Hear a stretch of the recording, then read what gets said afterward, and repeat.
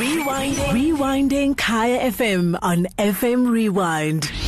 The Law Report with Michael Motwening Bill, Kaya FM 95.9. What are we talking about in the Law Report tonight? We're talking about family homes. You know that this is a Gauteng issue. Everybody who is from Gauteng, lives in Gauteng, knows a thing or two about family homes and the problems that they present. And that's what we're talking about this evening. And as always, you can give me a ring, 086 0000 959. I got some great experts for you. All right. Welcome to the Law Reports. Before we start our show, many thanks to Cindy Van Sale. She's back with you again tomorrow. And you can look forward to yet another show from her. But tonight we're talking about family homes. So I'm joined in studio by a man whom, when last I saw him, was called Mr. Ngobizita Mlilo, and now he's called Advocate Ngobizita Mlilo. So if I don't refer to him by his more recently acquired title, I'm sure he'll forgive me. And Dr. Mlilo, good evening. Mike, you must behave yourself. So I don't know, man. This Attorney Live, not for me. You want to be an advocate. No, but congrats. Yeah. Can I exercise my right to remain silent? You know what people say to me? Just on a side note, people say to me, Michael, when are you going to become an advocate? And I go, why? so because traditionally advocates is like the pinnacle of it. Which well, they ask you, are you a lawyer or an advocate? But congrats, man. It's the sidebar was nice, was good while it lasted, but it's gone now. Have fun at the bar.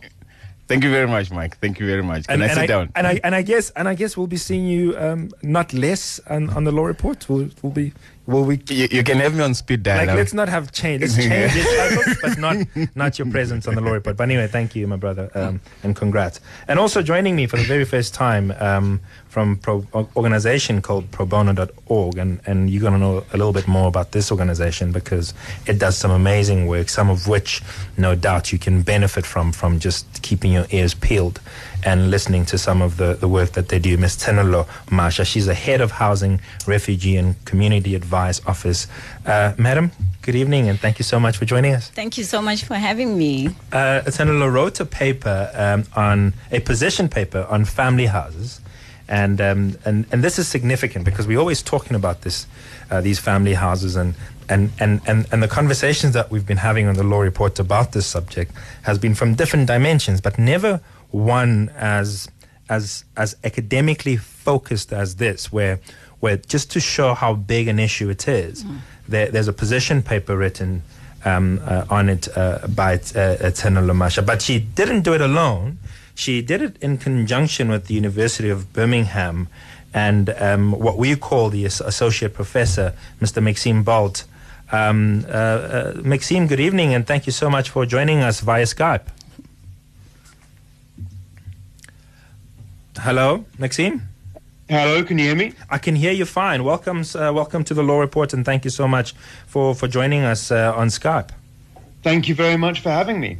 All right, so I guess a good starting point, and I don't want to miss this point, Tenolo.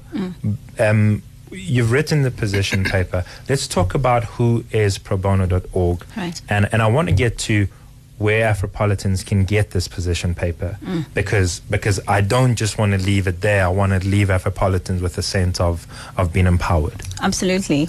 So probono.org is a non-profit organization. We are a law clinic, a registered law clinic. We operate as a legal clearinghouse. One of the very few in the continent. And the primary objective of the organization is to make pro bono services available to communities that are in need. And we do this by partnering with the private legal profession. So my esteemed colleague here, who has recently acquired this very profound status of being counsel, will be engaged, will be receiving an email from me where I'm saying to him, counsel, you're required for pro bono assistance. So our work is premised around ensuring access to justice and using and harnessing the skills of the private legal profession to ensure that communities, especially marginalized communities, have access to the courts, have access to the justice system. And this paper, I mean, I guess a starting point is what was it about this issue of family houses that was so important that made you write this? And I think it's an important one because it sort of gives us an idea. And for you at Home Afropolitan, I have Mlilo, who you know very well, and my two guests ready and able to take any calls that you might have regarding any issue you might have regarding your family home. And the number to dial, as always, is 086 0000 959. And I must tell you, you want to call us, the sooner the better. If you phone us 5 minutes before the time, it will not help you nor us because we will not be able to adequately deal with your question. So what was it that got you to a point where you say, we got to team up with the University of Birmingham and write about family houses? So maybe just to mention that probono.org had a long-standing relationship with Dr. Bolt.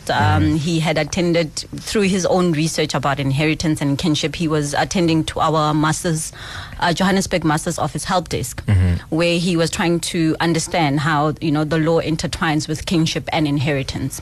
And this concept kept on coming up. Kinship? As a royalty or kinship? Oh, kinship. Which one? as in how we relate, how we are related Sure.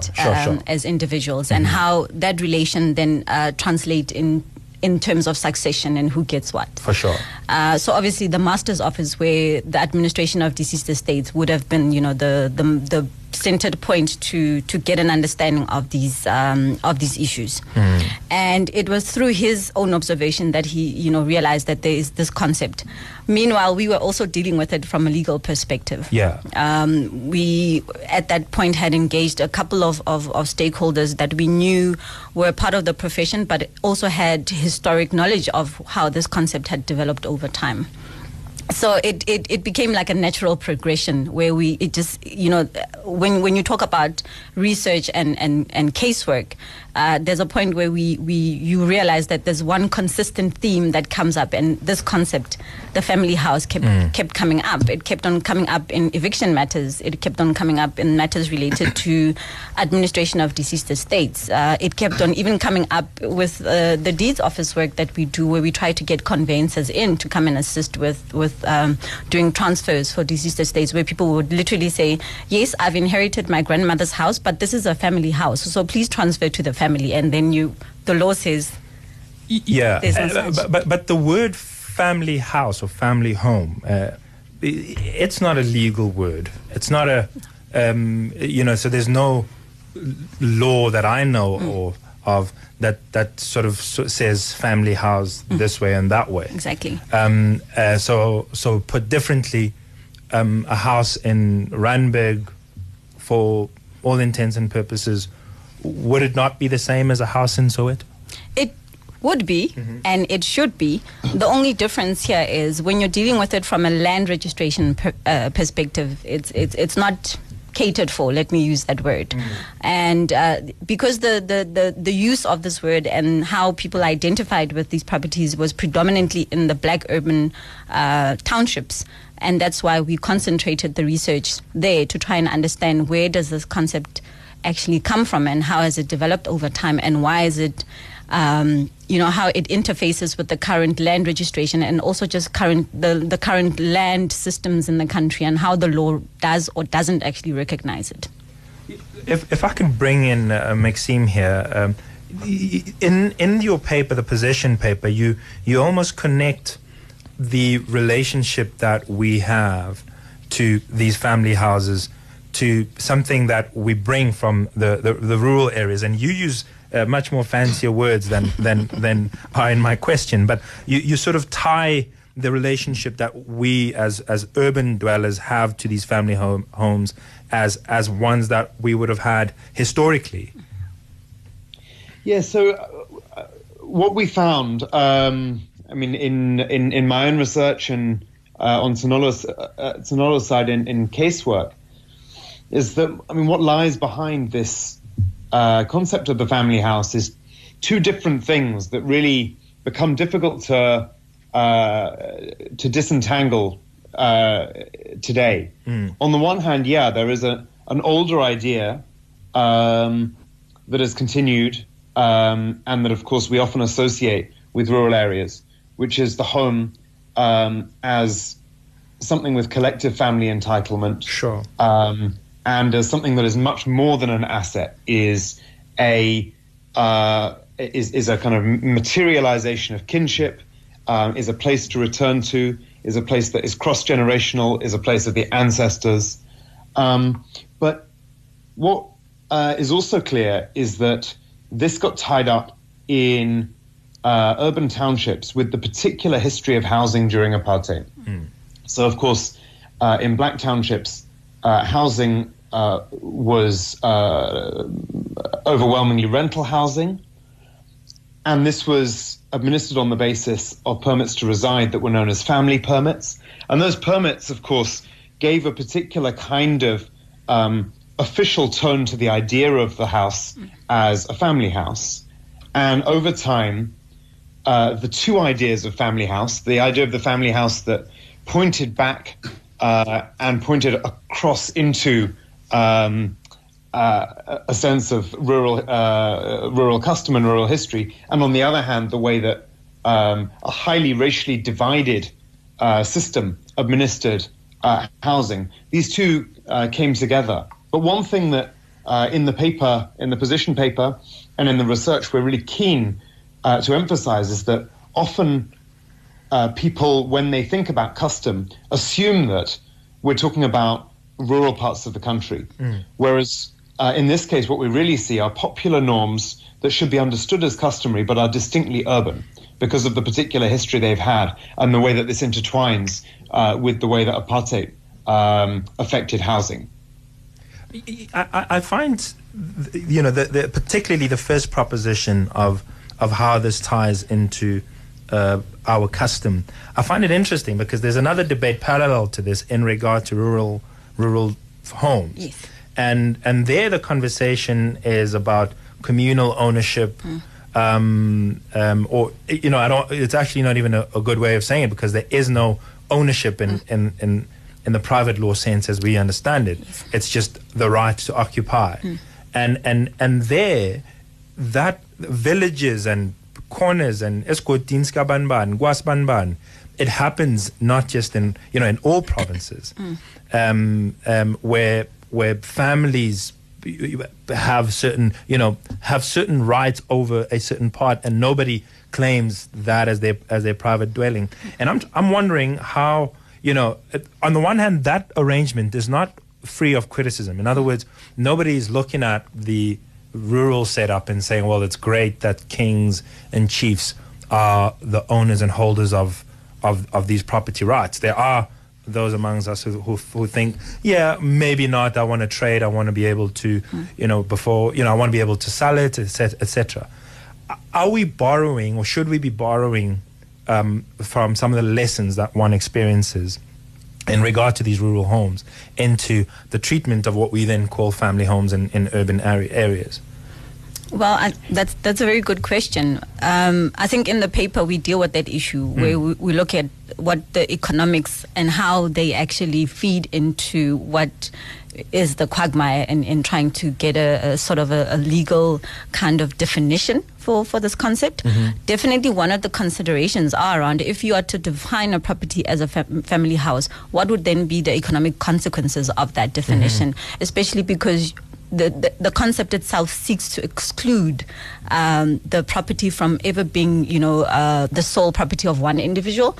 And obviously, flowing from that, the property would then not be subject to being bonded or being used as security for any kind of financial transactions. And I think it's one area that has not been explored. I think with the work that's going to continue in the paper is obviously looking at how would, in recognizing this concept, actually affect property markets, especially in the black urban areas where there is almost two realities that exist. One that is ensuring that there's a space and a property that is accommodating family members that would not be able to secure properties, and on the other hand is also looking at how do we utilize that property to bring some sort of economic development to the family itself.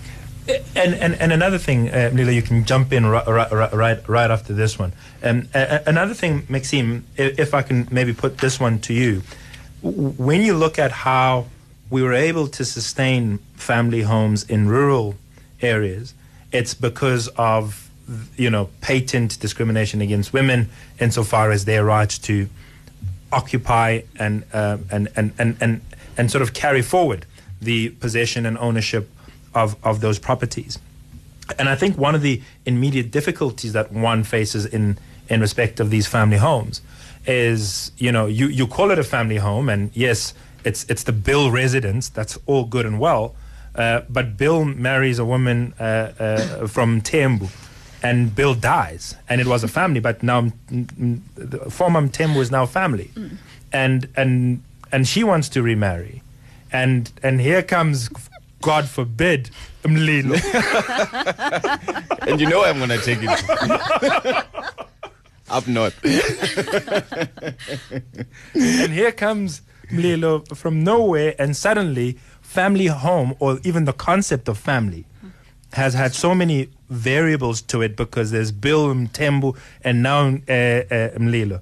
And now my family, of course, would be, in all likeliness, not be welcomed by the Mlilo family. How do we overcome that, if at all an attempt has been made? Well, I mean, of course, an attempt in relation to the urban settings that we're talking about, attempts haven't really been made. So this is really open terrain, and we are definitely interested in trying to understand better and work through the complexities of how this would work in practice. And we're not suggesting that we have that all figured out. What we our starting point is that the family house as an entity, as a popular norm, needs to be taken seriously. Given that under the Constitution, custom is supposed to be given equivalent weight to common law, so customary law and common law. And if we take this seriously as urban custom, then there is an argument for ensuring that this concept is formally recognized and legally protected. As far as what would happen in relation to the marginalization of vulnerable people, this is something we're particularly concerned with, and we've thought particularly hard about. Actually, what we have found and what we think is that, in fact, informally, outside of the law, family houses already exist. People administer their own living situations in terms of collective family houses, essentially outside of legal categories. And what we think and what we hope is that actually by bringing a concept like this inside the law and under the Constitution, would offer ways to think about how to make it constitutionally compliant, how in fact precisely to work with definitions of the family that do not systematically exclude women or particular children, for example. So really, it's the problem that we're dealing with is not simply would the concept marginalize certain people, but does the concept already marginalize certain people, and rather would incorporating it into legal recognition actually help mitigate that? Mike, and maybe let me also direct my thoughts to you, because as I was preparing for the show, I realized that there was a lot of litigation around these houses, and when you read the facts around the litigation, it's almost the same. The facts are almost identical. You're only changing the names and the characters and the address, and the almost to suggest that this concept of a family house has become almost a legal term in and of itself, because the way in which the legislation then deals with who actually owns the house is not how we traditionally understand in the strict Western Roman Dutch law understanding of what constitutes an ownership of a house. Because a house can be registered in a person's name, and then the tribunal or the administrator makes a determination that, notwithstanding that the house is registered in someone else's name, actually it's not his house, and the house must be transferred to a different person. So much so that I think that there is room for the accommodation of both black people continuing to live their African customary law as far as the ownership of the house as a family, rather than being given to a particular person. In other words, this person is simply holding in trust for the family, and also accepting the Roman Dutch concept of individual ownership, because during the process of family negotiations about who owns the property, the family is entitled to say, we are in fact divesting our ownership and giving it to a particular person, and from then onwards, the process moves from there. So I think that the two can actually reconcile, and I don't think that there is need for panic, because families, in terms of the existing legislation and the inquiry that is required as far as ownership is concerned, families have a choice to decide that this property will not be owned by anyone, but will continue to be held in trust by one person on behalf of everyone, or can make a decision that this house is now going to be owned by this person to the exclusion of everyone else. If I can maybe jump in there, that has been primarily the source of the problem, that entire process. And what happened is that when township properties were moving from the system of permits into individualized title, the Department of Human Settlements, I think, was alive to these dynamics, that, you know, there's families that are residing in these properties, and there's people who are custodians or people who take care of the property or take care of the family, and having to convert that system into a title deed might require some sort of wordplay. So initially there was something called a family rights agreement, where one individual will get title. So the property would be registered in Bill's name. We, as the children of whoever, if we are all siblings, all three of us are siblings, the property would be registered in Bill's name, because on nomination from us, he's the one who's been taking care of the family. In terms of African custom, he's the eldest child, and he's the one who has that responsibility. We then sign a family rights agreement that says that Bill... And that's not registered. So this is where the issue is in terms of the legal provision of this concept. The family rights agreement is not registered because the deeds registry system doesn't accommodate this kind of, there's a habitatio, there's the user frank that says, me as an individual, I've got a right to this property. But the concept as we understood it, and as we've worked on this paper, is that this right is not actually for one person. It's a right that survives me and moves on after I pass on to my descendants and to their descendants. So, and to your spouse. And we'll come back to that. We'll come back to that spouse issue. So the issue was that even from administrative, so much that Bill's children can't directly inherit from that property. Yes. So the issue then became that Bill then gets married. We've signed a family rights agreement. Bill gets married, and this always happens. Bill dies. And then when Bill dies... Cause unknown.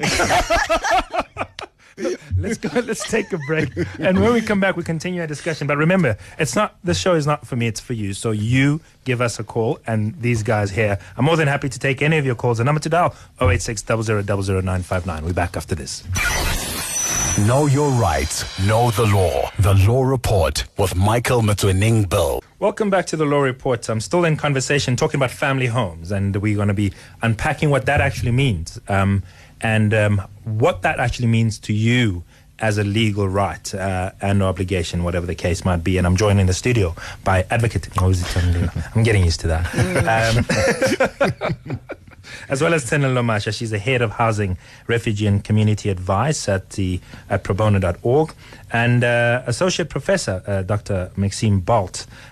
He's from the University of Birmingham, and together with Tena, they've written a position paper on family houses, and we're trying to understand how some of the challenges are proposed to be suggested, because this is certainly much needed insight. As Mlelo has pointed out, there are so many cases currently underway about these family houses. You can imagine when we're talking about a family house, some houses, Soweto was built 60s, 50s, around that time, right? And you can imagine how many people have died since. And how many issues arise as a result. So that's our conversation tonight. And you might want to be buying a house in Soweto, or not just Soweto. There's so many townships in the East Rand. From it's a huge problem, and it affects us specifically as Afropolitans. So do give us a call, 086 00 00959. Let's take a call, and I know you wanted to exhaust the thought that you had. We'll come back to it, Tenolo, but let's take a call from Paul, calling from Kempton Park. Hello, Paul. Good evening to your panel and to you, Mike. I would have actually liked to hear what Tenolo was going to say regarding the marriage portion, but be that as it may. We'll let her. We'll insist she tells us. She finishes. Okay. So my question regarding this family housing thing is, because we technically don't have like a title deed, right? What happens in the situation where you've got a grandmother who's had 2 children, and the 2 children, only one of them has a son, and the other child, well, both of them have died, as well as the grandmother. And now we've got an aunt who's actually a cousin to the grandmother living in this family house. Would she be entitled to use this house, considering that she's not technically a proper descendant, because she's not the child of the grandmother, and the grandson is around, but because he doesn't have the power to go and remove this aunt, like, how would we assist? Where would we go? Does the grandson even have the right to go and ask the aunt to move out, because she's not a descendant? And the grandson would be the descendant of the grandmother, who's in fact also died intestate. So there hasn't been a will, and would this use of this house actually fall into interstate or testate kind of death? I think very important question, isn't it? Because here you have somebody who's not a direct descendant is probably a niece to the grandmother. I'm right, Tempo. She would have been your aunt is your grandmother's niece. Correct. Yeah. So it's like on the side, and if you look at interstate succession, nieces and nephews don't ordinarily inherit, or at least not immediately. How does this play out? So maybe I'm going to have two answers for this. And one would be currently in terms of what the legal provisions are. And then the other one would obviously look at what the customary provisions would be. So she said something very important. The house does not have a title deed. That means that, sorry, Mpo, where is the property situated? Randfontein. So it is within the Gauteng. It's in a township in Randfontein on the West Rand. Okay, so depending on what the situation is with regards to the title deed, there would be an inquiry that is done by either Human Settlements or the local government department, the Housing Human Settlements Department, who would then have to do an inquiry on who has the rights to get title over that property. And this now becomes the process that is strictly looking at land occupation. So it almost cuts the cord in terms of family links, because now it's the state trying to regularize a person's occupation of a property. And what we found is that there have been, litigation on whether or not a person who has familial rights to a property is entitled to claim a property once that property title is registerable to an individual. So that might be a matter where it might be subject to interpretation, where the current occupant can make a claim for the property in terms of saying, I've lived here for X amount of years, I'm entitled to this property in terms of whatever provisions are at play. But the family, and more specifically the grandson, can also submit a claim to say, well, actually, this property used to be my grandmother's. And I think so they can both submit a claim, but who's likely to succeed? So what has been happening in these adjudications is that the judgments are almost like popcorn. It's entirely almost discretionary. Extremely. So you can have exactly the same facts, giving you almost a different result from an adjudicative, because the decision is administrative in nature. And if you are unhappy with the investigation that has been done at that level, your recourse is to approach the High Court on appeal, not necessarily on review. Exactly. That's where even the difference is. So the issue of family, like she has indicated, might actually not even be the most determinative factor. Even if you're not a direct descendant of the person, the concept of family is broader than that, because you can claim that you have a right to the transfer of the title by virtue of that you are occupying the property, or they would go back into the history to look at the permit. On that permit, who was listed on that permit, and who has a relationship with anyone of the persons that are making a claim on it. So I think finish your line of thought. So I think the issue to actually take home is if people who have any relationship with these family houses, the earlier you get this thing resolved, the better. Speaking of that, I mean, prescription, we know that there's also a prescription. If you have a claim, there's a time within which you got to pursue it. So auntie's been living there for 10 years. When do you then say, oh, actually, I'm the direct descendant of the previous owner or occupier of this property? No, the question in this respect will not be a question of prescription, because it's an attempt to correct years and years. So prescription does not, what features where you are going as far as laying a claim within a reasonable time is not on the person that is actually in the occupation of the property, is in respect of the person that wants to make a claim on the property. Yeah. So if your conduct demonstrates an unreasonable delay in instituting a claim, then, because when you're querying this, it actually has to be reviewed in terms of administrative law. So you have to follow whatever is prescribed in PAJA as 180 days. That your conduct must be reasonable. Yeah. Your conduct must be reasonable in you making a claim on the... But I mean, even that is another problem. You spoke about family agreements. So I don't think that the aunt just dropped in there. I was about to There would have been some kind of, like, you know, dulam. And then 17 years down the line, meanwhile, the grandchild is young probably at that point. And meanwhile, now he's not 18. He didn't just become 18 when Mpo phoned on his behalf. So he might have just, you know, when somebody's living in the house, you know you have it, but you don't want to start a fight or whatever the case might be.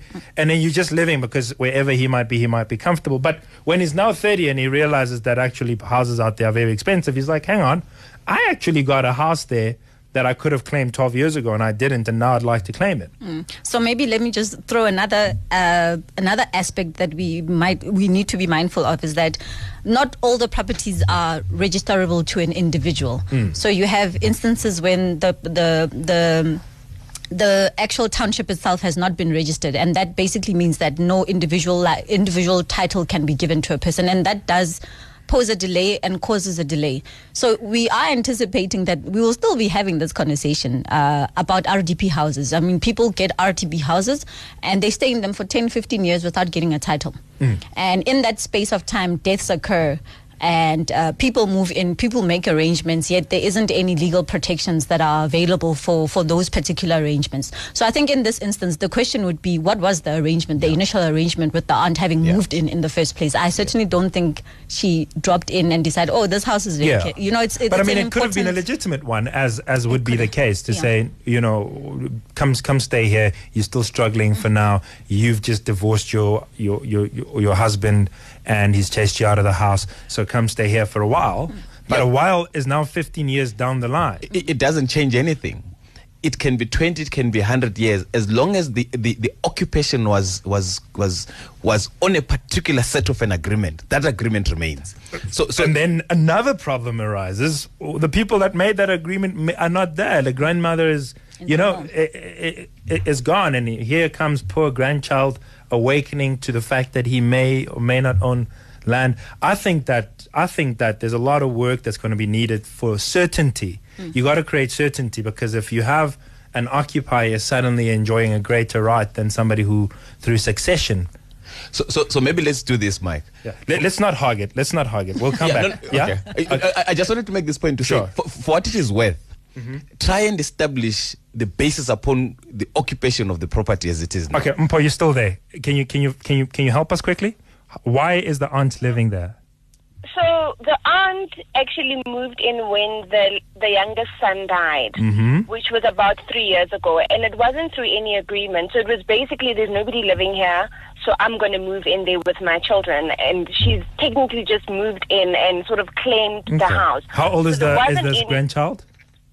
So the grandson currently is 34, and he wants I mean, 3 years, that shouldn't be bad. 3 years? No. I mean, I don't have to wrestle you and race you to the property. You move in, and I'm like, yeah, okay, let me see how this goes. That surely. My question is, where was the grandson? I mean, we are referring to him as if he's not a minor, certainly, and he's a person who, if he had a vested interest in this property, might have or should have, from a reasonable perspective, taken some sort of initiative to lay claim to this property. So the other question is, But I'm with the the brother. I think that if your brother gets lawyers like these in the studio, you come get me. I'll remember that, Mike, and I'll hold you to it. Lorraine, hello from Soweto. Hi, how are you? Very good. How are you? I'm fine. My question is different. Mm-hmm. My grandmother owned the house. Then she passed away. Then my mom owned the house. Mm-hmm. It's three of us at home. Then my younger brother decided to sell the house without our consent. So what do we do? How long ago, Lorraine? 2012. When did you find out? I only find out last year when I went, because the arrangement was we'll put those people in there so that they can rent out the house. So you thought they are renting? Yes. But Mike, because we had our own houses. For sure. But now we don't have our houses. I don't have a house, and the kids are older now. They need their place. Yeah. Now I went there to visit the people. I said, okay, now I'll come back home. They said, no, we bought the house from your brother. They say, well, who are you? I went to the housing department at Joburg, mm-hmm. and they showed me that those people bought the house in 2012. Okay. So maybe if I can jump in there. Mm-hmm. Our process, I'm going to say this because this is my position, our process in administration of deceased estates, especially in deceased estates where the values of the properties are below 250,000 currently, is somewhat creating and contributing to the problem because there isn't proper oversight over the process. So a person can literally go to the master's office and say, hey, listen, my mom has died, I'm the only child. Yeah. And I get a lot of authority, I go and I sell the property, and there isn't anything that is going to alert all my other siblings that that transaction has taken place. Yeah. And I'm suspecting, and I'm sorry for jumping ahead, that this might be the case in this instance. And I think you might be spot on. Lila, you wanted to say something? No, it was curious to me that she said my mother owned the house, and then my sister then owned the house, then she owned the house. I'm curious to understand how this transfer of ownership happened. Oh, you mean like the title deed? Whatever she meant. Yeah. Lorraine? No, the title deed was, the house was in my grandmother's name. Oh, okay. Then your grandmother had a title deed? Yes. Then Okay. she passed away. Then because we were staying there with my mom alone. Then my mom, she's the one who had the title deed in her name because she was the only. Yeah. So and from the mother to her sister, there was a transfer of the title deed again. No, it didn't go to the sister. It went from My mom- grandmother to mother. Yeah. And then then sold by brother. And then mother dies, brother sells. No, he can't do that. Yeah. So it looks like he can't do it that. looks like Senalo suspects there might be fraud at play, Lorraine, where because for your brother to have been able to sell the property, he would have had to say that you don't exist. And because this happened 2012, but you found out last year, it means you must yesterday try to do something about it. Can I direct her? Yeah. Quickly, sorry, Mlilo. I first things first is she needs to go to the master's office with the death certificate of her mother and the grandmother and pull out the latest estate files for both deceased estates. That will tell you who got the letters of authority, what happened with the transactions. That from there, we have a help desk. Probono.org has a help desk at the master's office because we realize that there's a need for people to try and get what they can do from a legal position to try and help themselves. Yeah, she's correct, but I think the case law says you must go and exhaust internal remedies first before you go to the High Court to seek a reversal of that transfer. So she needs to go and lay a claim at the local the local investigators first, who then make a determination to say we don't have the power to reverse the transfer. She takes that. Local investigators at the Registrar of Deeds. No, at the, what is it? These ones were. Okay, you think about it and we take a break. Maybe you need a break too. We back after this. Know your rights. Know the law. The Law Report with Michael Motsoeneng Bill. Welcome back. We continue our conversation talking about family homes, and I want to go straight to the lines. I know that we got some hanging questions that we'll revert back to. Chichi from Rediport, good evening. Hello, how are you? Well, and you? I'm good, thank you. I have two questions, okay? One question is, my mom is currently living at a family house where she grew up. That's her parents' house, okay? She's 72 years old. That's one. And then the title deed of that house, when the change happened, because obviously it's a municipality house, it's in Orlando West. So when the change happened, they then put the title in my late uncle's name, who has passed on for like 10 years now. That's the other situation. And then what is currently happening is, then my mom went to the master. She got a sort of like an executive something. Yeah, letter of executorship. Yes. She's got that with her. But what we're trying to do is we're trying to change the title, because my uncle, obviously it's a family home where my mom was on the permit, and then one of my other sisters was also on the permit because she used to live with my grandmother at the same house. But what we're trying to do is to amend the title, is to change the title holder to my mother. However, it's becoming difficult because then my mom, then they require all these other documents. Like we have my uncle's death certificate, which is not a problem, but now they're looking for a will. They're looking for all other form of documentation, which we cannot produce because my uncle has always been at home with my grandmother, and he's never owned any other house. He's always lived at the family house. So now he's passed on, and my mom is now living at the house, taking care of it, looking after it, and at the same time, the title is not in her name.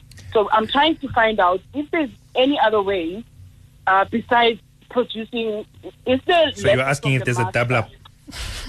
No. If the letter, I wish there was a double up. I wish.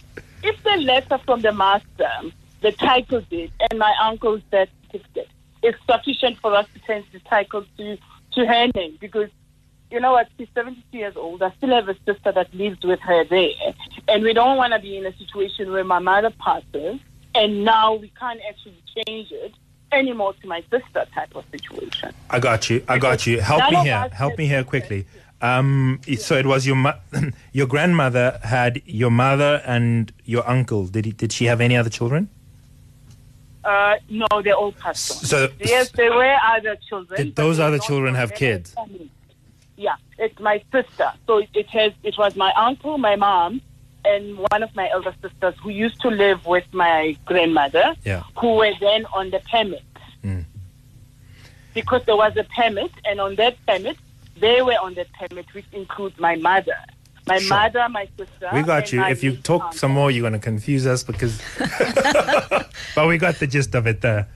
So let's try to get you an answer, Chichi. Yeah. So this is obviously a transfer from a deceased estate, and because it's an interstate estate, obviously now we have to do a family tree where we check who were, because the title deed was in the uncle's name. Ultimately, that's the estate that we're dealing with. The considerations would be who is surviving uncle, and if it's indeed her mother, if she's the sole heir, then it's easy. But what if she's not? But what if she's not? And I'm getting the sense that she might not be, and maybe that is why the conveyancers would then ask for a number of documentation to say we need this to try and see who is entitled to final registration or inheritance. But understanding the history, and you talked about family agreements, understanding the history and complexity where the uncle could very well have just been a custodian. Exactly. How then do you deal with it in terms of trying to locate ownership? Do you start from the holder of the title, that's the uncle, or do you start with the grandmother? Because if the uncle has kids and you locate the tree from the uncle, then it means that the grandmother who lives there doesn't have title to it. Exactly. Where do you start? What do you take into account? Understanding the dynamic that you have said in the preamble to the show. So I think the question here is, and this is why we did the position papers, that the current systems, which is the administrative system and the issue of land registration, is not accommodating of what people are or how people relate to the property. If we are to do this transfer in terms of what is currently legislatively provided for, it would exclude a number of people who have, in my opinion, a vested right to the property. And I guess the question would then be, how do we then take these kinds of matters and actually use them as forms of litigation to advocate for change, to say that, our current system, our current land registration system is not accommodating of a few concepts that are actually alive and aligned to how we use and access property in South Africa. So, there isn't a perfect question. We get this question a lot. I certainly get this question a lot, where people are saying, okay, we hear you want so-and-so who is related to the uncle, but what about us? What about the fact that we view and we have used this property over a long period of time as a family house? How do we then get accommodated from a legal perspective? I mean, Dr. Bolt, any thoughts on this question? It looks like the more questions we try to answer, the more trouble we encounter. Well, I mean, so first of all, it's important to say that I can't hear the callers in. Right. So I can't respond to the details there. But as far as this kind of the ever-increasing complexity that you're referring to, I mean, absolutely. But that's already true. And at the moment, it's true partly because of this huge gap between quite a restrictive set of rules in the law and popular norms. So on the one side, you've had kind of attempts at accommodation, like Tsinolo described, with family agreements, which ran into their own trouble in that they involve placing habitacios and so on. I mean, they seem pragmatic at first. When you're entering it and we're all alive, it seems like a pragmatic thing to do, to say, brother X, you stay here, we'll register it for convenience in your name. But ultimately, it leaves a legacy of trouble, doesn't it? And that's really the concern. Let me just take another call, because typically our calls start to ring when they are not supposed to be ringing. We like them early, but we get most of them late in the show. Eddie from Davidson, good evening. Yeah, Mr. Eddie? How are you? Good. How are you, Eddie? No, I'm good. I've got a question here. Yes, hit me fast with your question. Okay, my mother left me with a house, and somehow, you know how things happen in marriage. I ended up registering the house in my wife's name. She was concerned that what if you die and your family becomes blah. Now, all of a sudden, things are not good in marriage. She wants to kick me out of the house. This is her house. Why are you laughing? It's the advocate, and some court made him an advocate. My mother is still alive, by the way, and during the process of transferring the house, she didn't even buy it. We just pressed a figure with the lawyer to say, but I must put a figure here. How much are you buying it for? She said, just put down 40,000, madam. She put down 40,000. What are my chances of getting the house? But why did you register it? So you were registering it in her name. Why? Because I think that's your reason to that. Your answer to that question is going to be very important. If you're saying I was registering it in her name to frustrate other claimants, unless those claimants come, huh? No, there were no claimants. I've got my sister. My mother actually bought a house for my sister and gave me the house that we used to stay in. Okay. And said, you keep your house, your brother keeps this one. So out of concern, the woman sees people fighting over houses, and I'm one person who was never interested in property. Nothing to me. I was just happy in the marriage, and I said, fine, let's just put it in your name in case I die, anything happens. Yeah. And now she comes to But okay, let's see if we can help you in reverse. Are you married to her? Yes, we are married. Are you married in community of property? Out of community of property. Now, what I want to do is to get the house registered in my kids' names. You've got 2 kids. Can I? Yeah, let's see if Tsenolo can help you quickly. Can I ask a question? Obviously, it's registered in both your names, right? No, her name. No, her name. Yeah. Okay. I exit. Yeah, I think my mother is still alive to testify that you never bought the house. No, you Yeah. made your bed, you must sleep I on it. know. I exit. Yeah, I think. Listen, yeah. So you got a tough case, to be honest with you. But I mean, take legal advice. You know what I like about the law is that you can get a very bright lawyer who can try to find a way out. Oh, really? Okay, good luck. Yes, and then try not to get a pessimistic one. Make him leave it. Eddie, No, he made his bed. I'm afraid, you know, and you can't toy around with registration. So she was saying to you, look, register it in my name so that I don't have trouble. But implicit in her question and her concern was creating a concern for you, because then it means that you were then going to assume the trouble, and you seem to have assumed that trouble. And I think that's sort of the conundrum you find yourself in. Hopefully you can sort of pierce through it and try to, you know, get some other answer, try to get your mother to fight the fight for you. But it looks like you are in a bit of a tight spot. Kebi from Soweto. Hi, hello. Hi, Kebi. So actually I wanted to remain anonymous, but I guess it's too late. There's lots of Kebis out there, so don't worry. Okay, first of all, I've got a problem with the fact that we call our homes family homes. Yeah. I've got a huge problem with that. I don't know, call me a millennial. I'm still young. I'm 27. Okay, so I'm going to try to cut it short. My grandfather passed away in 2007. Mm-hmm. He had a will, left the house for my mother and my sister and I. My mom passed away, sadly, as well, 2015. Mm-hmm. Now the house remained to my sister and I, but my sister moved out, got a job elsewhere. So I stayed alone as the last born, decided to take care of the house, only to find out months later that the house was in debt. My mom took a loan and held the house as assurance. Yeah. So now we're stuck in this loan. Okay. Next thing, uncle decides to come back home.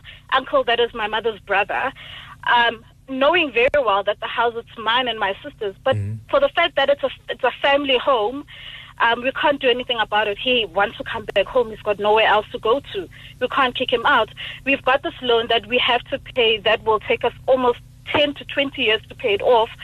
SA Home Loans, I'm not sure if I'm allowed to say that, but SA Home Loans is refusing to cut it off because it's a loan. And some of us, we have to pay it off, and they're going to repossess the house. Got you. Our mother had the title deed. My sister is the executor. At the end of the day, I'm the one that ends up paying for the house. With my uncle staying there, I had to move out because I didn't want to stay with my uncle. Right. You know, And not the for question? freedom, but We got the because fact. I just, Okay. Hit us with your quick question so we can help you in the 3 minutes that remain. Pardon? What's the question? The question is right now, so we've got this loan. Yeah. What do we do? Do we contact, we've spoken to SA Home Loan, they want their money. There's no double up, there's no shortcuts, I know, but what else can we do? Because we don't have Was the the loan not insured? Because a lot of the times when you take up a loan, I'm not saying this is the case here. A lot of the time when these guys give you loans, and I'm not talking about SA Home Loans, I'm just talking about lenders in general. They also sell insurance on the debt itself.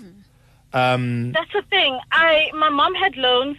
After her passing, I went to the banks, and that was all sorted out. But with this one specifically, and they're refusing to give us answers. I think because my sister is the executor, so she might have all the answers.